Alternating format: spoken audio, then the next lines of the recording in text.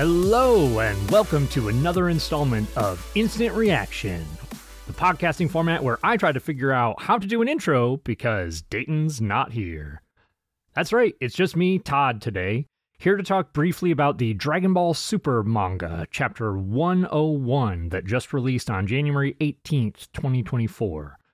And as much as I try to get Dayton to read the manga, I think he refuses to do so simply as a way to troll me at this point. Why are we here talking about the manga, you might ask? It's because the latest chapter is finally giving us new content. That's right, we've moved beyond the Dragon Ball superhero movie and we're into uncharted territory. But first, anyone who hasn't read the chapter, or if you plan to wait for the next decade for the Dragon Ball Super anime to come back, be very aware that there are spoilers ahead. And with that out of the way, let's dive in. Or that's what I would say if Dayton were here. I'm going to dive into the manga. So, the chapter 101 is called Carmine and Soldier 15. So this is basically going back to our Red Ribbon Army remnants after the end of the superhero movie. So after Cell Max got defeated by Beast Gohan and Orange Piccolo and the rest of the gang. And Carmine basically runs into Saiyaman X1 and Saiyaman X2 that we know are Goten and Trunks, and they're stopping a bank robbery. And we get kind of a cool shot of Trunks holding or catching one of the bank robbers with one hand. It's a very reminiscent of Goku catching Nappa in the Saiyan saga. Kind of a fun callback there. But Carmine sees how strong these guys are and asks if they will accompany him to defeat a powerful villain. He kind of plays at their insecurities here, saying, oh, you guys must not be strong enough if you're unwilling to help me out. And Trunks in particular really bites in on that. And we kind of cut away from that to Beerus's planet, where Vegeta and Broly are fighting one another in a sparring match, and Broly's trying to control his rage.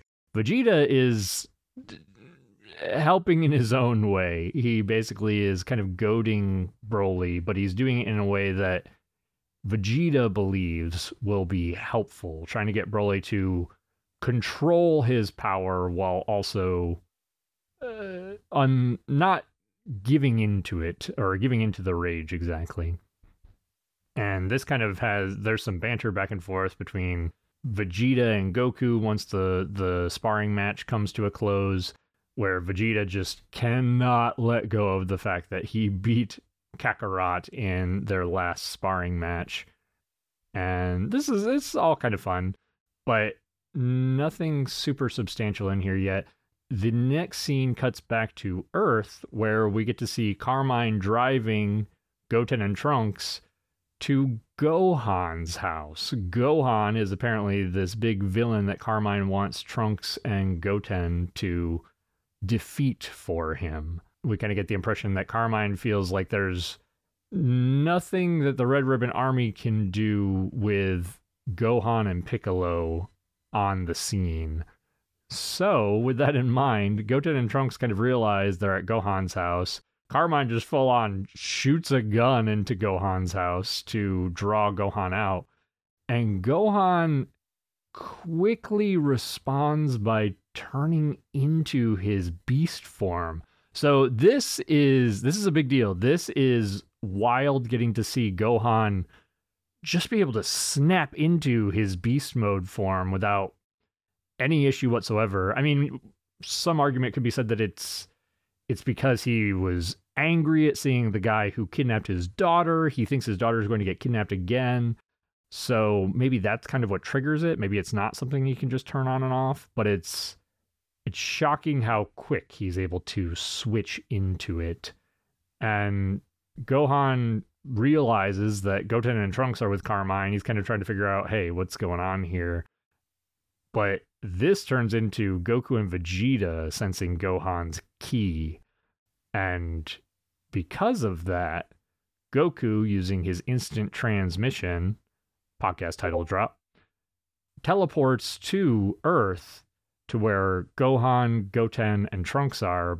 At this point, Gohan has already dropped out of his beast mode form, but we end the chapter there with Goku giving his signature wave, saying hello to his kids, and just saying, "It's been too long, boys."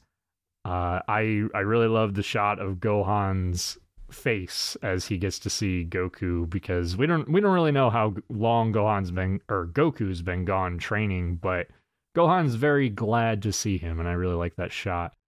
And really, I mean, I kind of ran through just a TLDR synopsis of the whole chapter. There's not a lot of meat here yet that is going to give us an idea as to where the new story arc could be going. It feels like this is more of a connective tissue chapter, and I'm glad that they're at least giving us a connection from the previous story arc to whatever it is that's going to be the new story arc. It feels like Dragon Ball Super didn't have that all of the time between story arcs, and I think like Dragon Ball Z did that much better. So I'm glad that they're at least trying to do that here. I'm curious to see where this goes. There was mention about Black Frieza while we were on Beerus's planet, so we know Black Frieza is out there, is presumably still more powerful than Goku and Vegeta. We don't really know how powerful this Beast Mode Gohan is, though. Like, Goku and Vegeta at one point mentioned that, yeah, with whatever this last fight was on Earth, Gohan could be more powerful than they are. So does that mean Gohan's so powerful that he is powerful enough to rival Black Frieza? I'd be surprised if that were the case, but I'm really curious to see where they go with this. I don't know what they have in mind here. I mean, Goku came here to check out Gohan's new power. He's, he felt this powerful ki. So it's clear that he wants to get eyes on Gohan's new form. I'm curious if maybe that will turn into father and son having a little bit of a sparring match.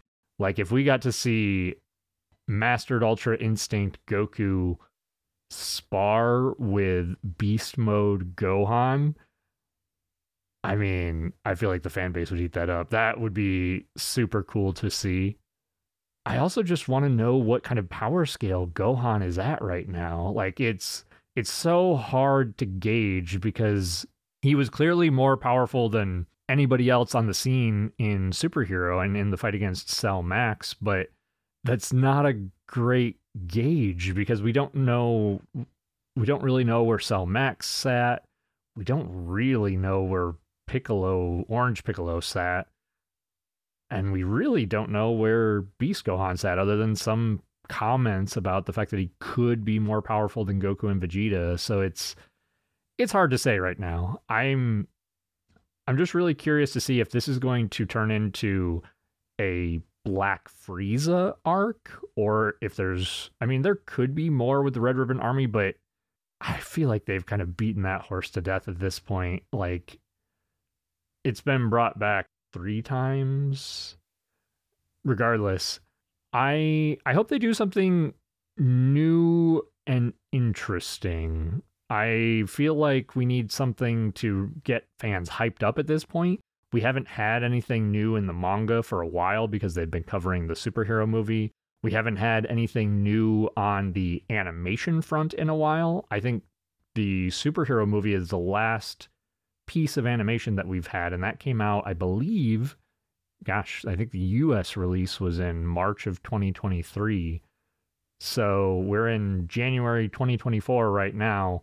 It's been a while. We haven't had any great Dragon Ball content in some time. We've got Daima on the horizon at the end of 2024, and I think there's even going to be some more news about Daima in the next week or so. Maybe Dayton and I will cover some of that. But the manga's got to pick it up. I hope Toyotaro has something in store, or Toriyama is feeding Toyotaro some interesting storyline tidbits. We haven't gotten a lot of details about the new manga story arc, so...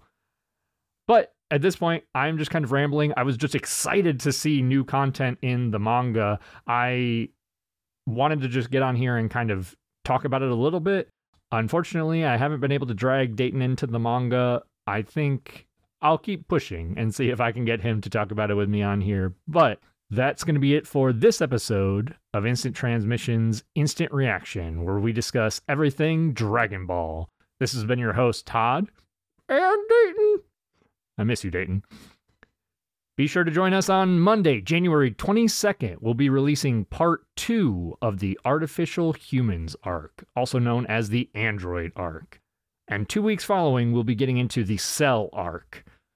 For anyone confused about our release schedule, because we are absolutely terrible at social media, we release new podcast episodes bi-weekly on Mondays at 6 a.m. Central Time. And then sometimes random episodes like this one. If you like this short form content where we do a mess about in the Dragon Ball universe, you can show us your support over on Patreon at patreon.com/ITDB Podcast. That stands for Instant Transmission Dragon Ball Podcast. And to all our fellow Dragon Ball fans, stay safe out there, and remember to keep rocking the dragon.